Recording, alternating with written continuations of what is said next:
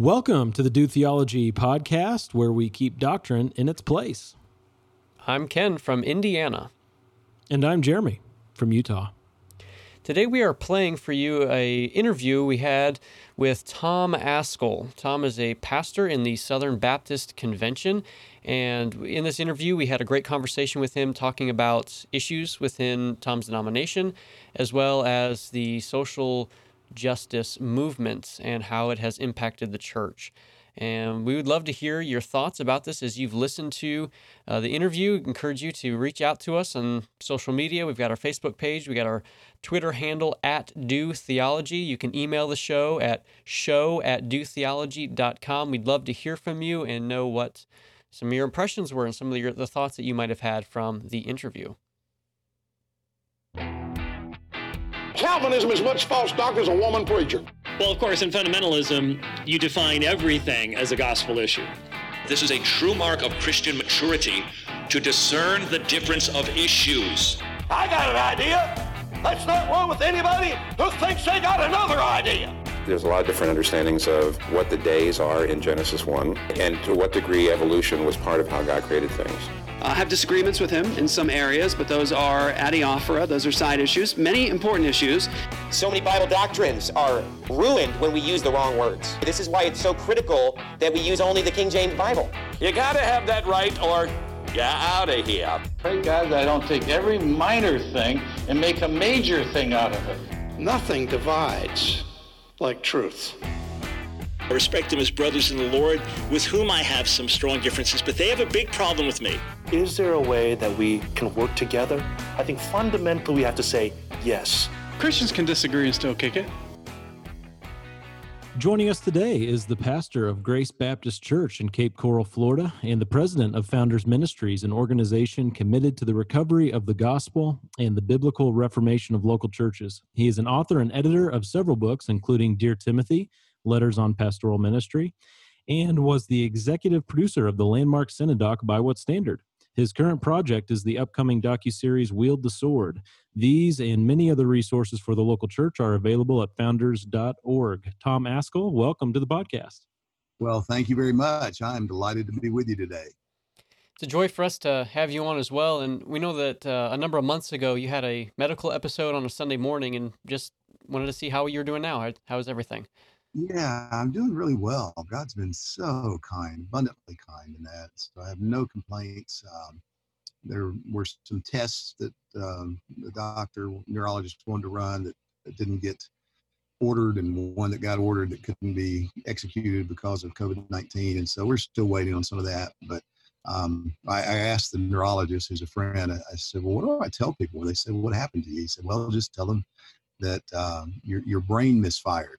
And I said, there's nothing unusual about that, you know. It happens all the time, and usually it goes with my mouth as well. But fortunately, my mouth didn't misfire at the same time. So God's been kind. Anyway, the trauma doctors at this trauma hospital where I was taken initially, they were just amazed at the recovery over the span of about 12 to 14 hours, far beyond what was expected and family was told. And so, man, God's just been so gracious to me and my family, and I know it's through the prayers of people.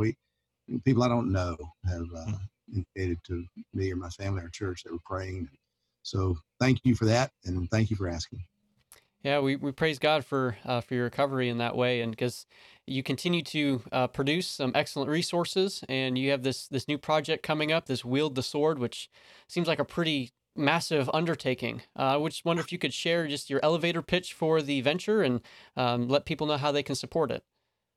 Yeah, well, the elevator pitch is this. We're doing a docu-series about the Bible needing to be used by God's people. Give us money. So, I mean, that's about as short as it goes.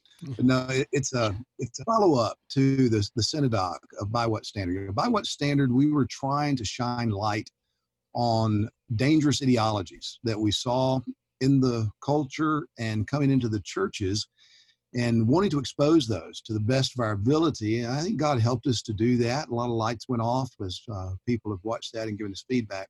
But by the end of the project, talking to Jared and different ones that were involved, and I just had this overwhelming sense of sorrow in my heart, and it led to real repentance as I began to examine myself and recognize that I'd been asleep at the wheel in some sense. I've been trusting people who were leaders in the evangelical world that I have great respect, admiration for, that if things that I thought I was seeing, hearing that weren't quite right, if they were really that bad, these guys would be on top of it because that's what they do. And when it finally dawned on me what was happening, and then getting into it and trying to expose it and all the obstacles and challenges we received even in that attempt, I became convicted that I should have been far more diligent than I had been, and that we need to not simply expose the bad things. We need to communicate as clearly as we can how to use God's word. God's word is so good. It's filled with wisdom. It comes from our God who loves us and gave his son for us. And for us to simply assume it or to leave it and ignore it, leave it unused, that's sinful. It's a sword, and we are to take it and apply it to all of life. So thus is the genesis of Wield the Sword. Big project. We're hoping to do like 15 small documentaries that will be about an hour or so in length and address various issues of life: culture, metaphysics, pastoral ministry, church life, the Bible and the world, home life, marriage, family, male, female relationships, manhood, womanhood, just all those kind of aesthetics, so just showing that there's nothing in the world that the Bible doesn't apply to, and Christians ought to learn how to do that. Yeah, we're recording this episode early in the summer of 2020, and if there was any thought that anybody had that the By What Standard Synodoc and the principles that were expressed there were fading away in their relevance, well, that's been corrected here recently. And I noticed this morning it was uploaded to YouTube, maybe for the first time. That's correct. We have avoided putting it on YouTube because of the concerns we had about being shadow banned and deplatformed, and that may yet happen. But before that happened, we wanted to make sure that it was widely available without interruption for a good season. So we did that on our own website. That took a lot of effort and had to expand things, capacities. But we received over 60,000 views on our own website, plus thousands of DVDs and Blu-rays that we produced as well. But yeah, now it's available on YouTube, so it's easily shareable. We encourage people to do that. And man, if you go to the Founders Ministries YouTube channel, let me encourage you to subscribe to that channel. There's a ton of good content on there, and share the By What Standard video. We have been overwhelmed in the last 10 days or so with people saying, thank you for this. We hadn't heard of this. This explains a lot of what we're seeing on the evening news. And I'm saddened that to this point, I'm not surprised. Well, praise the Lord that you've been able to fill the gap where some people have had a disconnect in their churches with understanding the world around them. And speaking of the local church, you've been the pastor there at Grace Baptist in Cape Coral for over 30 years now, which is longer than Ken and I have been alive. Not combined, though. So 34 years last Sunday, actually. So yeah. Oh, praise the Lord. Wow. Now, we're always interested in how churches evolve over time when there's been one main guy on staff. How have you seen that local ministry change in your 3+ decades there? Yeah, well, it's changed a lot. I wrote a chapter for a book. I'm sorry, I can't remember the exact name of it now, but Jeff Robinson edited it for Crossway. And my assignment, my chapter title, I think, is something like, I now pastor a church I would never have joined. And that's the truth. The church was in kind of a bad way. No, it was in a really bad way. I had finished up a ministry in Dallas at a large church, and because of some ethical concerns, resigned. Didn't have anywhere to go. I'm finishing up the seminar work on PhD studies at Southwestern Seminary, and really struggling, wondering, is God finished with me in the ministry? I don't know what the future holds here. And through some incredible providences of God, I won't give it the details, I wound up coming to this church and preaching just to fill in one Sunday while I was visiting a friend here. And the deacons met, and they say, hey, we want you to be our pastor. I don't even know if I can be you're a member of this church, much less pastor. So they gave me the Constitution bylaws, read it on the plane on the way home to Dallas. and wrote them a letter thanking them. I said, I couldn't even be a member here. I said, I would never submit myself to your theology. They built in dispensationalism. Everybody had to be a dispensationalist to be a member. I got dispensationalist friends, but I'm not one, so I couldn't do that. And then because of the problem they'd had with the founding pastor, which had founded the church just like 2.5, 3 years prior, they had this long drawn out ordeal of how you get rid of a pastor, how to fire a pastor. And I said, well, I'd never submit to that as somebody who's a pastor. So they voted, they held a business meeting, they voted those two things out. They voted their dispensationalism out. They voted the how to fire a pastor out. And they said, okay, now will you come? Well, anyway, long story short. You were just the belle of the ball, huh? Yeah, well, no, I mean, here's what happened. I had since seen letters from men that they issued calls to that said, we won't touch this church with a 10-foot pole. You'll never get a good man to be your pastor. It's such a bad, all these things that were being said about it. So what I tell people now is that they were a church nobody wanted. I was a pastor nobody wanted. And it was like a marriage made in heaven. So I've been here 34 years since. And it's changed a lot. I often tell people that I've pastored about 3 or 4 different churches in that time, and they've had at least 3 or 4 different pastors in that time. I've grown, I've changed, and so has the church. But overwhelmingly, God's been so kind. They have been faithful. We only have one charter member left. She just celebrated her 100th birthday, and her husband was a deacon, good man, faithful man who got wonderful ways. But the church was untaught. It was about 3 years old. It formed out of a split, kind of a country club mentality. The older adults that just really wanted to do things their way, and had been abused with bad leadership. And anyway, God just sustained me through those early 5, 6, 7 years. And I came in with an attitude of, I think I can outlive most of these people, if nothing else. And God's kindness has preserved me and blessed in ways that I certainly don't deserve and can't even fully understand. But it's a wonderful church today. I love it. I miss it when I'm not able to be with the people here. They've been so patient, loving, understanding, and forgiving of me. So we've just grown in grace together over those years. Praise the Lord. That's an incredible testimony. We praise the Lord for that. Now, you are a part of the Southern Baptist Convention, and your brother, Bill, is also a Southern Baptist pastor. Growing up, did you both know that you would both be headed to full-time ministry, or is that something that just you just woke up one day and realized, whoa, hey, we're both pastors here? Well, yeah, neither quite exactly on those options. But no, most days I woke up wondering if he was going to kill me or not. The brother, so I was trying to stay alive. But no, it happened within a week of each other, maybe within 2 or 3 days of each other during a special youth emphasis revival, we called them back in those days, a youth revival. And a guy came in and preached, and man, Bill was convicted, and God dealt with him deeply. The result of that was he's since being called to pastoral ministry. Same thing happened with me a day or two after. And I was in a bad way because now looking back, I realize it was just my own jadedness and hypocrisy and pride, self-righteousness, but I just didn't like pastors. I had bad experiences. Our family had bad experiences with pastors. And so, I used to say, I don't know a pastor I trust. And I carried that attitude with me even into seminary.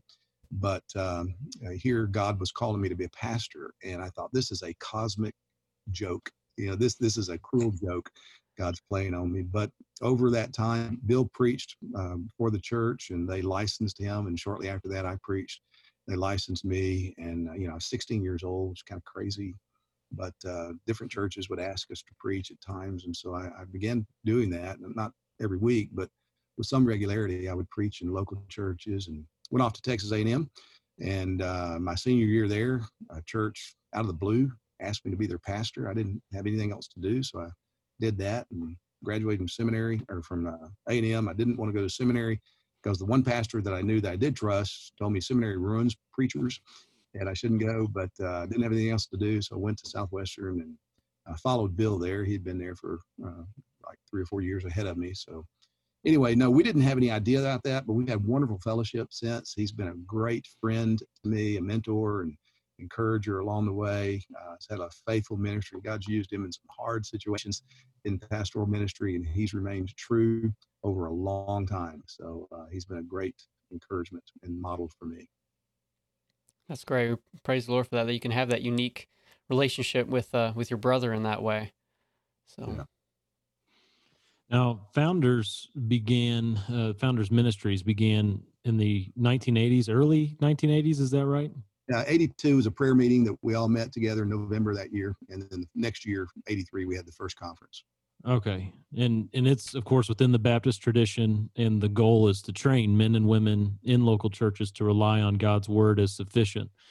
What role did you play early on in that ministry, and what issues have you seen in the church since Founders' inception that have only deepened your conviction about the need for this ministry?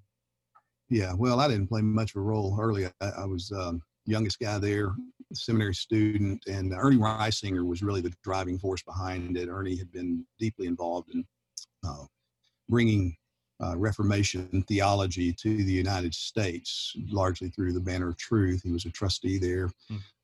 Unusual fellow, wonderful man, great friend to me, great encouragement to me up until his death. And Ernie gathered some men together, said, hey, let's meet together outside of Dallas. We met in a hotel in Euless, Texas. Tom Nettles had just gone to be professor at Mid-America Seminary in Memphis. He had been at Southwestern prior to that time. So he flew back in. My brother came along with a staff evangelist from Broadmoor Baptist Church, where my brother was an assistant pastor at the time. R.F. Gates was his name. So he came. I was there. Fred Malone, who was hoping to do PhD studies at Southwestern, had moved to Fort Worth. He was there. And Ben Mitchell was there. Ben is now a bioethicist, but he was at that first meeting as well. So we spent the morning in prayer, and we met Saturday morning early and prayed together, read scriptures, sang hymns together, and then broke for lunch and came back and tried to plan what should we do? Because all of us were there. We were inerrantists. This is 1982. 3 years into the inerrancy controversy in the SBC. So all of us were convinced inerrantists, but we all knew that inerrancy wasn't enough, that at some point you're going to have to say, what does this inerrant book actually say and require of us? And God had led all of us to come to embrace the doctrines of grace through different paths, but we all had that in common. And so we thought, well, let's see if we had a conference for pastors. Would anybody come if we did this in a Southern Baptist context? And we had about 100 people the next year gathered in Memphis. And we were amazed that there were that many people interested in a conference built upon the doctrines of grace. So that was the first effort. We had another conference the next year, and from that has grown into what is now Founders Ministries, which is just a multifaceted ministry that has a variety of ways that we're trying to see the gospel of the Lord Jesus recovered and local churches biblically renewed and reformed according to the word. Are there any particular issues? I mean, obviously, social justice is a big thing right now. But what else falls within that category of things that you see that are being popularized in the church, being taught from pulpits that really just further confirm your conviction that Founders is a needed ministry, particularly within the Baptist tradition? Yeah, well, there's a lot of things. I've had people say to me, some denominational leaders have said to me over the last couple of years, Tom, why are you doing this? Why are you engaging the social justice issue? I mean, Founders is all about Calvinism. And look, Calvinism's everywhere. It's cool. Everybody loves it. So you guys are one. One guy actually did say that to me on the phone. He said, I just got to have questions. I don't understand you. He said, man, you've been arguing for Calvinism for your whole ministry, and you've won. Look at this convention. He was talking about the Dallas convention when J.D. Greer was elected president. He said, if somebody had told you 20 years ago what was going to happen in Dallas this year, you would have just been ecstatic, wouldn't you? And I said, no, I wouldn't have been if I'd known then what I know now. And I said, and you're right, you don't understand me, because if you think I'm all about Calvinism, that's only what I'm concerned about, you misunderstand. I mean, I'm about Calvinism because I'm about the Bible. And I believe that Calvinism is a good explanation, the best explanation of how the gospel works. And I'm concerned that the gospel is being forsaken by being assumed. And so those convictions are absolutely the same. And the things that we've tried to emphasize still need to be emphasized. So it is the centrality of Jesus Christ, the lordship of Christ. It is the inerrancy, authority, and sufficiency of God's word. So let me just give you one example of an issue that we have been addressing since day one. And there's been some traction, but not significantly in the SBC, maybe a little bit in some other areas. And that is regenerate church membership. I mean, it is in the SBC Baptist Faith and Message. It is in basically every Baptist confession of faith that you can find, because that's one of the core distinctives of Baptists is we believe that our membership should be comprised of people who give evidence of being born again. And yet in the SBC, it remains true now after 35 years after the conservative resurgence and however many, nearly 40 years after founders came into existence, it remains true that over half of the members in Southern Baptist churches cannot be found, even if the FBI went looking for them. We don't know where they are. And we continue them on in these categories of non-resident or inactive members as if that's something that will be passable with God on Judgment Day. And so just that, I mean, what is a church? How's a church to function? And what does it mean to be a member of a Baptist church? So, I mean, that's one. I could talk about others, but that's a key issue. And it comes right back to, does the Bible speak to this? And what does it say? And what does it mean to be in covenant with other believers under the lordship of Christ in a local assembly? Yeah, that's, resolution that was presented in 2008. That's what you referred to on regenerate church membership and church member restoration, where reading through that resolution, it outlines that exact problem. And at the time of that resolution, there was some 16 million reported members, and I don't know what the number is now. But there were only around 6 million people that actually had participated in a weekly gathering. And so, where are these 10 million people? Right. And so when confronted with that kind of issue, is it just a matter of churches keeping better membership rolls and just scratching off people when they're no longer participating, or is there a deeper issue there?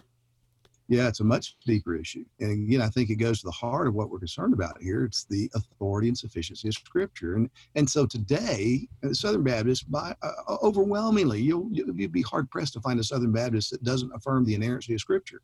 Praise God for that.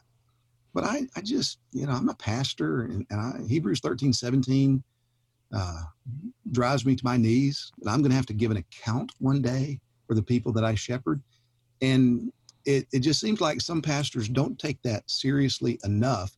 And so rather than thinking in terms of regenerate church membership, what does a healthy church look like where we're practicing regenerate church membership, we use different metrics. And so we say, oh, well, look at this, man, this guy is pastor of a church that baptized 500 people last year. Well, in one sense, okay, praise God.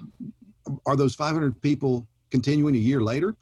Our statistics, our analyses that are done pretty regularly tell us no. One study indicated less than 10% can be found a year later. Well, I don't want to throw stones at anybody, but I just want to say, brothers, we're going to give an account. And didn't Jesus say in warning against the Pharisees and rebuking them that they travel over land and sea to make a convert? And when they're finished with their converts, those folks are twice the children of hell they were before. And if we're sending people to hell with decision cards in their pockets, I shudder at that. And so there's not a trembling at the word of God.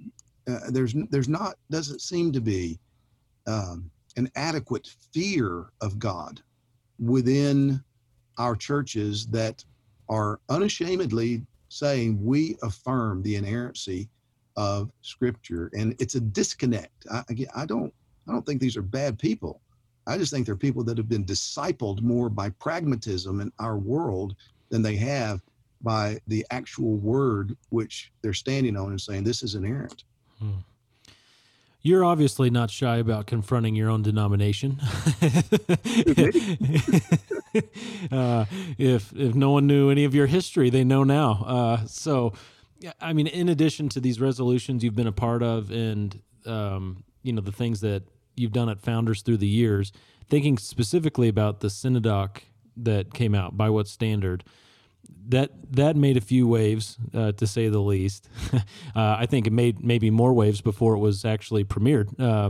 It's true. Just the trailer got a lot of attention. Yeah, it sure did. And in that film, several members of the SBC laid out a case against social justice and pled for a change of direction within the SBC. Now, going into it, there was no way that you were ignorant of the risks involved. You knew that this was going to make waves. How did you come to the decision that the film was worth that risk to your relationships and connections within your own denomination? And what kind of feedback have you received since that came out? Yeah, well, I didn't sit down and do any calculations. So, I knew it wasn't going to be popular, but that's not really a problem. That shouldn't be a major concern for Christians, and much less for pastors. The question that really drove me is this right? Is this needed? And this needs to be said. Nobody's saying this. Or, I was slow coming to see the things underlying the social justice movement that are there. And I just didn't want to see it. I didn't want to believe it. And what helped me is I finally had to just put a bag over all these guys' faces that I know and love and have respected, and just look at what they said and did and forget who it was coming from. When I did that, my eyes were open. I said, this is bad. This has got to be addressed, and tried to do a lot of that privately and got nowhere, quite honestly. I mean, I got a little bit of sympathetic hearing here and there, but nothing practically. And so I realized, okay, we've got some leaders. They're going to tell you what's wrong theoretically. They're going to be just right in theory, but when it comes to the ground and what this means and how we ought to live, what we ought to do, they're not going to take the hard stands that need to be taken. They're not going to do the hard work. And, it was a matter of stewardship. I mean, God opened my eyes, and Founders, we were building some friendships with folks in different sectors of the evangelical world. The whole statement on social justice and the gospel, that was very helpful in realizing, okay, there are other people in the room. We'd never been in the room together when we met in Dallas 2 years ago this June, but we were all there, and we were all saying, yeah, we see the same things. And there was like this big sigh of relief, because we were coming from different sectors of the evangelical world, but we were all agreeing on what we were seeing behind this social justice movement. So it just seemed like this was right for Founders. This was right for us. We've always been about the gospel, protecting the gospel. I was convinced that this was the biggest threat to the gospel that I had seen in my lifetime. And when I talk like that, I'm not suggesting that the gospel is going to go away or be defeated. I'm talking about the gospel being covered up and clouded over and marginalized in our generation, which has happened time and again throughout history. And so because of Founders' commitment to the gospel and talking through with our board members at that time, I probably was reading more about this and thinking more about it than, quite honestly, the other guys were, not because of anything other than God had just positioned me to think and be in places where I was confronted with it. And as our board began to see it and say, yeah, okay, well, let's deal with this. I mean, it was hard moving through that argument, but I remember saying at one point, look, if we don't get ahead of this thing, we'll be longing for the days when we used to debate about Calvinism and Arminianism. Those will be the good old days, because I'm right in what I see coming. It's going to be miserable. And anyway, so that's what got us going. And yeah, I mean, it's been a hard road. My wife and I actually were talking about this last night, and it's been a high price involved. Have you been blackballed? Oh yeah, but I mean, I'm a pastor of a local church. So in terms of denominational things or Big Eva or anything, I say this all the time. I've been saying this for 30-something years, is they don't have anything I want, and I don't have anything they can take. And so that's the foundation of a great relationship. I don't have to fear them. They don't have to worry about me. I mean, there's just no reason for me to play footsies with anybody about things that they might have that I could aspire to participate in or to receive. But the thing I think that's grieved me the most, been hardest, is to see the toll that this has taken on people that I love. There have been a lot of folks that have been hurt deeply. And I'm saddened by that. I don't know what to do with all that sometimes, but just trust the Lord is good and wise and almighty, and he's going to work that out. But I'm grateful. I wouldn't change it. I praise God that he led us and enabled us to persevere to see this thing to completion, because from day one, we have received deep expressions of appreciation from people, not just in the SBC world, not just in evangelicalism here, but around the world. We've had people contact us and say, thank you this helps. This puts into words what I've been trying to say, or this helps me to see what I suspected was there, but didn't quite know how to put my finger on it. And I can tell you, especially in the social upheaval that we're experiencing now in June of 2020, we receive multiple messages, emails, phone calls a day from people saying, thank you. Thank you for your willingness to speak out. Thank you for helping us to see this. Pastors, which is, my heart's real concern and burden, is to try to help pastors. And the pastor was here this morning as we were taping The Sword and Trowel, and he was expressing his appreciation and how much he's been helped over the last couple of years to think rightly about these things and begin to understand what's going on. And that is happening multiple times a day now. And praise God for it. It's not because Founders does anything special. It's just because God has placed this in our orbit and has burdened us with a sense of stewardship with what he's entrusted to us. And we want to be faithful. We want to discharge that stewardship to the best of our ability and make it as useful and helpful to as many people as possible. In this conversation, we've mentioned Calvinism and Arminianism. We've mentioned dispensationalism. But now that as we're talking about social justice and critical theory, it seems like there's like a heightened concern with that area. And really the heart of this podcast is to discern primary from secondary, from tertiary in doctrine, and making sure that we apply the right weights and measures to different areas of doctrine. Do you believe that when we're talking about critical theory and social justice, that we are in that primary area as opposed to maybe the Calvinism, Arminianism discussion? Yeah, absolutely. I do. I think it's far more important than Calvinism, Arminianism. And one of the gratifying things that has happened is there are people that I've crossed swords with over the years over Calvinism, Arminianism, that are now, we're side by side standing against this thing and trying to contend for the gospel against this onslaught. That doesn't mean, that we're going to just forget about it and say, oh, well, it doesn't matter what you believe about the way the gospel works. No, it's important. And I'm happy to have those debates, but those are fraternal debates. These are debates against the ideologies that are birthed from godless ways of thinking, and I believe that are a part of the strategies of principalities and powers that are marshaled against Jesus Christ and his church. So, yeah, this is far more important than Calvinism, Arminianism. This has to do with the foundations. We need to debate the aspects of the house. That's important. It's important. We need to get the walls in the right place, doors, windows, all that needs to be in the right place.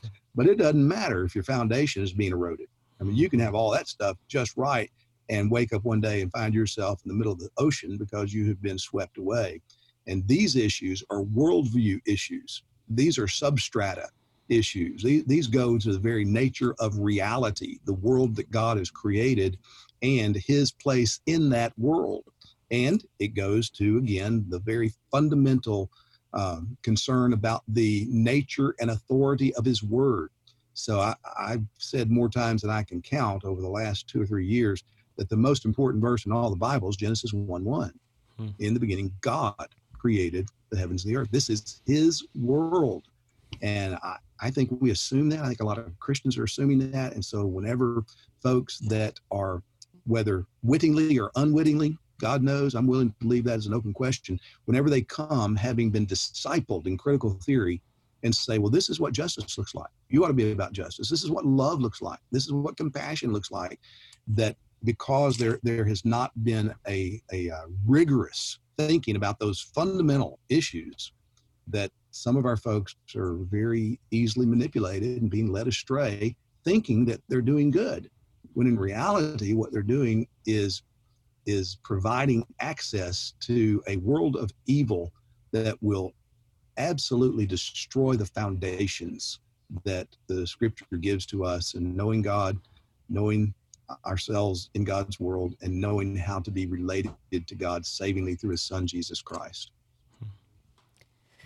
Yeah, I mean, right now we have, such significant tensions in this country and really around the world. It's not just in America, but it is really around the world. And we're finding more and more Christians or people who claim to be Christians embracing social justice ideology and principles and using those as a means to discussing issues within the church. And the social justice ideology, to an extent, there's a bit of a spectrum of on there, so to speak, where people might endorse different aspects of it or will have different approaches to that. I just wonder, how far would you say a Christian could go in sympathizing with some of the things that the social justice movement is advocating for or proclaiming before they get to the point where they are outright embracing heresy and promoting heresy? Yeah, well, let's go as far as the scripture goes. I mean, as long as we're talking about what the Bible talks about, that's part of the concern. Is many in the social justice movement are using our vocabulary, but not our dictionary. Mm-hmm. And so they take these words that are good Bible words, and then they say, well, if you're going to believe in justice, this is what you must do. And if you're going to believe in love, if you're going to love your neighbor, this is what you must do. And that's where the question needs to be asked. And I'm not trying to be cute here, but by what standard? Love according to whose definition? Justice according to whose definition? So the best I can say is that in this social justice movement, I think that perhaps the light has been shined on some issues that need attention. So, okay, have women been mistreated? No doubt. Sex abuse a problem? Absolutely, it's a problem. Is racism a problem? Of course, it's a problem. And so let's look at that. Let's sympathize with that, but let's not think that we're wiser than God and that we can say, okay, because we've identified this problem, here's the way you've got to frame it, and here's the way you've got to address it. The women's issue is huge. Some of the people that are advocating for the proper treatment of women, they are coming from a feminist, egalitarian worldview that I'm concerned that they're just not conscious of. They're not thinking rightly about the way that they have been discipled to think about women. So do women need to be protected? Do women need to be honored? Absolutely. Okay, well, here's the feminist agenda for that. And so you got to do it. No, I'm not going to do that. Well, then you don't honor women. You don't care about women. Well, that's not true. It's not true. And same thing with race. Is racism a problem? Absolutely, it's a problem. Well, okay, you've agreed that racism is a problem. Let me tell you what racism is. Racism is not sinful partiality based upon ethnicity or skin color. That's what the Bible would define it if the Bible used the word racism. It just talks about sinful partiality. But here's what racism is. It's prejudice plus power. And so you who are in the majority culture and you who are in the places of power, according to our critical theory ideology, we get to decide who that is, and you have prejudice in any way, well, then that's guilty. You're guilty of racism, and you can be guilty of racism, as Robin DiAngelo is very famous for saying, without a racist being in the room. Racism can exist without any racists being present. And we won't say that about any other sin. And so that this way of thinking is wrong, and that's why it's a hard conversation to have. Because you can say, yeah, racism is bad. We need to address it. Yeah, mistreatment of women is bad. And yeah, sex abuse is bad. And molesting children, abusing children is bad. We need to address that. And then they begin to think, okay, but here's how you got to do it. If you don't do it that way, you're not an ally. And so even on the racial issue, if you've noticed, the language has shifted as the advocates of critical theory have argued for many more years before it happened, from racial reconciliation to anti-racism.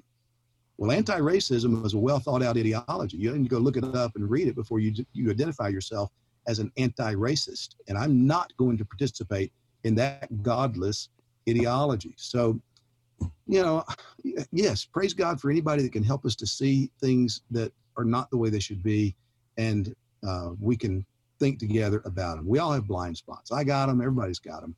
And it's good to listen to people who aren't like yourself. We all can be tempted to live in an echo chamber. I mean, I try to read widely on this stuff, to listen to people. I just by God's grace, I'm in Southwest Florida. So, we've got a large Latino population here. We have a small Black population here. We've got folks from the Caribbean all over. And our eldership, we got 6 elders. We have a Black elder. We have a Latin American elder. I'm kind of a Heinz 57 guy. So, but we got 3 white guys in addition to that. And I watched a video responding to the protests that was put out by the North American Mission Board a few days ago. There's 3 men, 2 black men and a white guy. They're all church planners or pastors, and they're trying to reason, about how do we think about this? How do we want to identify? We want to be empathetic. And I watched it, and my heart was grieved. And so I actually contacted Kevin Ezell, the president of the North American Mission Board. I said, have you seen this? So I'm concerned about this, deeply concerned with the lack of moral reasoning here from Scripture. And we went back and forth, and, I didn't change his mind. He didn't change mine. But I was able to send it to my fellow elder who's black. And I say, Don, would you watch this? Give me your feedback. Well, he watched it. We talked about it, and we see it pretty similarly, not because he's white or he's black, I'm white, and he's been brainwashed or something like that. No, it's because we're reading from the same book. We're trying to think biblically about it. And so, guys who see these issues well, on the women's issue, on the sex abuse issue, on the race issue, so often they're canceled by our contemporary culture, even evangelical culture, because they don't toe the party line according to the dictates of social justice that has been well schooled in critical theory. Yeah, and it's so tough too, because right now, with all the things that are currently going, especially with the racism issue, there's just an incredible amount of public pressure placed upon, even just within social circles. There's an incredible amount of pressure, peer pressure, to go one way or another on things. And as leaders within our churches, we're trying to figure out how to shepherd a group of people that may have different approaches to what we should do about some of these things and how we should respond. And so do you have anything to say towards to what degree an individual Christian's response or involvement with some of these issues is just purely a conscience issue, that we should have grace towards them in that way, that they're approaching things from a particular, in terms of what they will do, their response to it, or are things really much more foundational than that, and any form of involvement with that is really problematic? Yeah, well, and even just adding on to that, thinking from a pastor's perspective, if someone uses the hashtag Black Lives Matter, is that grounds for church discipline? Right, yeah. If someone goes to a rally, is that grounds for church discipline? If someone starts advocating for it in the church, where's the line on that?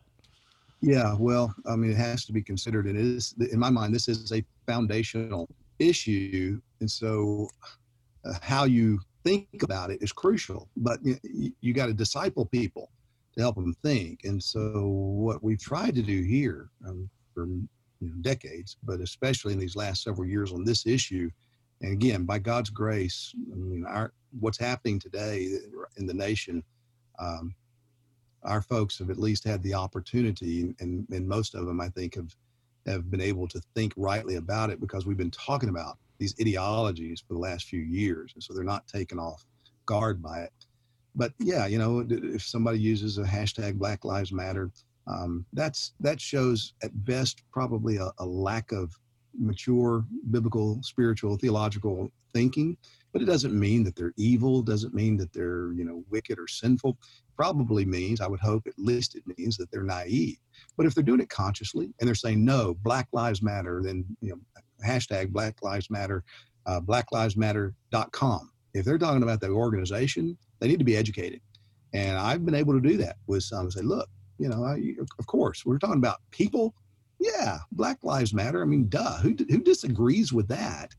But if you're using that language, you need to know what you're doing. You are speaking the language of an organization that doesn't really care about Black lives that much, because we murder 400,000 Black lives every year lawfully in this country, and very little is said about that in this movement. But also an organization that advocates for LGBTQ issues, for everything under the sun that is contrary to the Word of God. And so are you telling me you're identifying with that? You're allying with that? Well, if so, well, then that's a serious problem, and that has to be addressed. But I think very often people get caught up in the moment. They want to do something. They have an emotional response to what they see or hear. And this sounds virtuous. They've been told this is a virtuous response. And what we've got to do as pastors, we got to disciple our people better. We got to shepherd them to understand what is truly virtuous. How much does it cost you to put hashtag Black Lives Matter? There's nothing to that. I mean, it didn't cost you a thing. In fact, you'll be applauded in the world today. But to stand up and say, this is what the Word of God says. This is what God actually says. And to make sure that our starting point is the Scripture, and that we're committed to the final authority of Scripture, and then not use that to beat each other over the head, but to say, okay, come, let's reason. Let's sit down together and see, what does the Word actually say? And it's a discipleship issue. And I've got brothers in the ministry, pastors, friends, and they're behind in the game on this because they didn't see it coming. I've heard from several who, up until recent weeks, were thinking, we didn't think it was a big deal. We thought you'd lost your mind. And now we're beginning to realize, whoa. And, some have said, I owe you an apology. And I'm not looking for apologies, but they have to kick it into gear and make up for lost ground. And quite honestly, some of them, it's not going to happen without some fractured relationships, because people have been allowed to think unbiblically about these issues.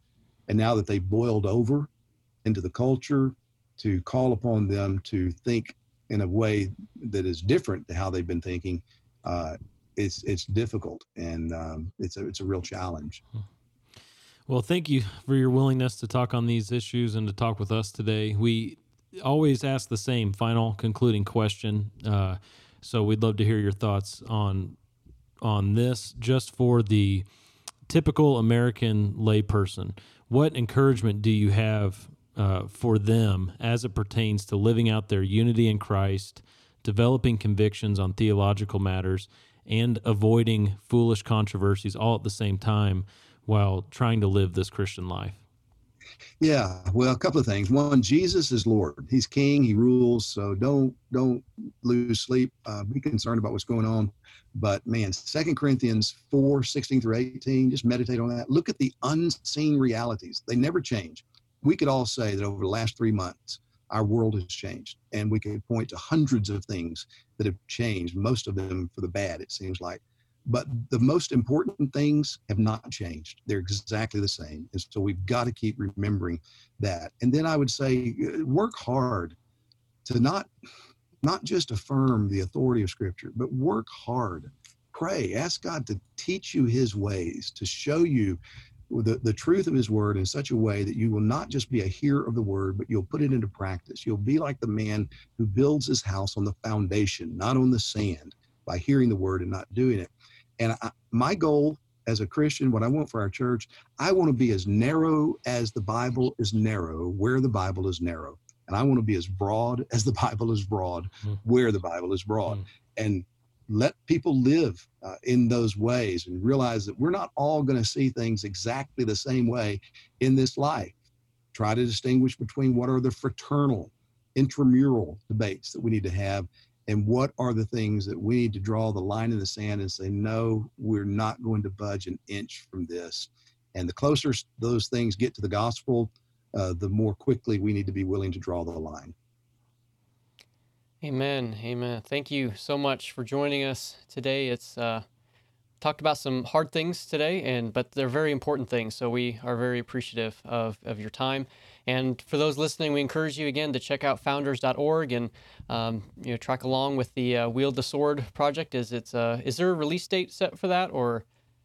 Well, we've actually just finished a couple of weeks ago the initial recording for the first couple of series, but it's financially we're in a tight spot, so we're not able to finish producing everything that we filmed. We put our money into that.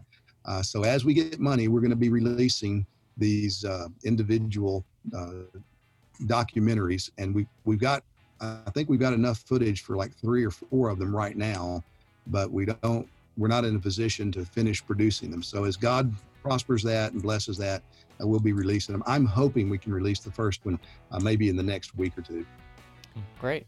Well, again, for those listening, you just heard a financial need there. There's information on founders.org on how to contribute to this important project. So I encourage you to check that out. Well, again, thank you very much for having us. And until next time, everybody, do theology.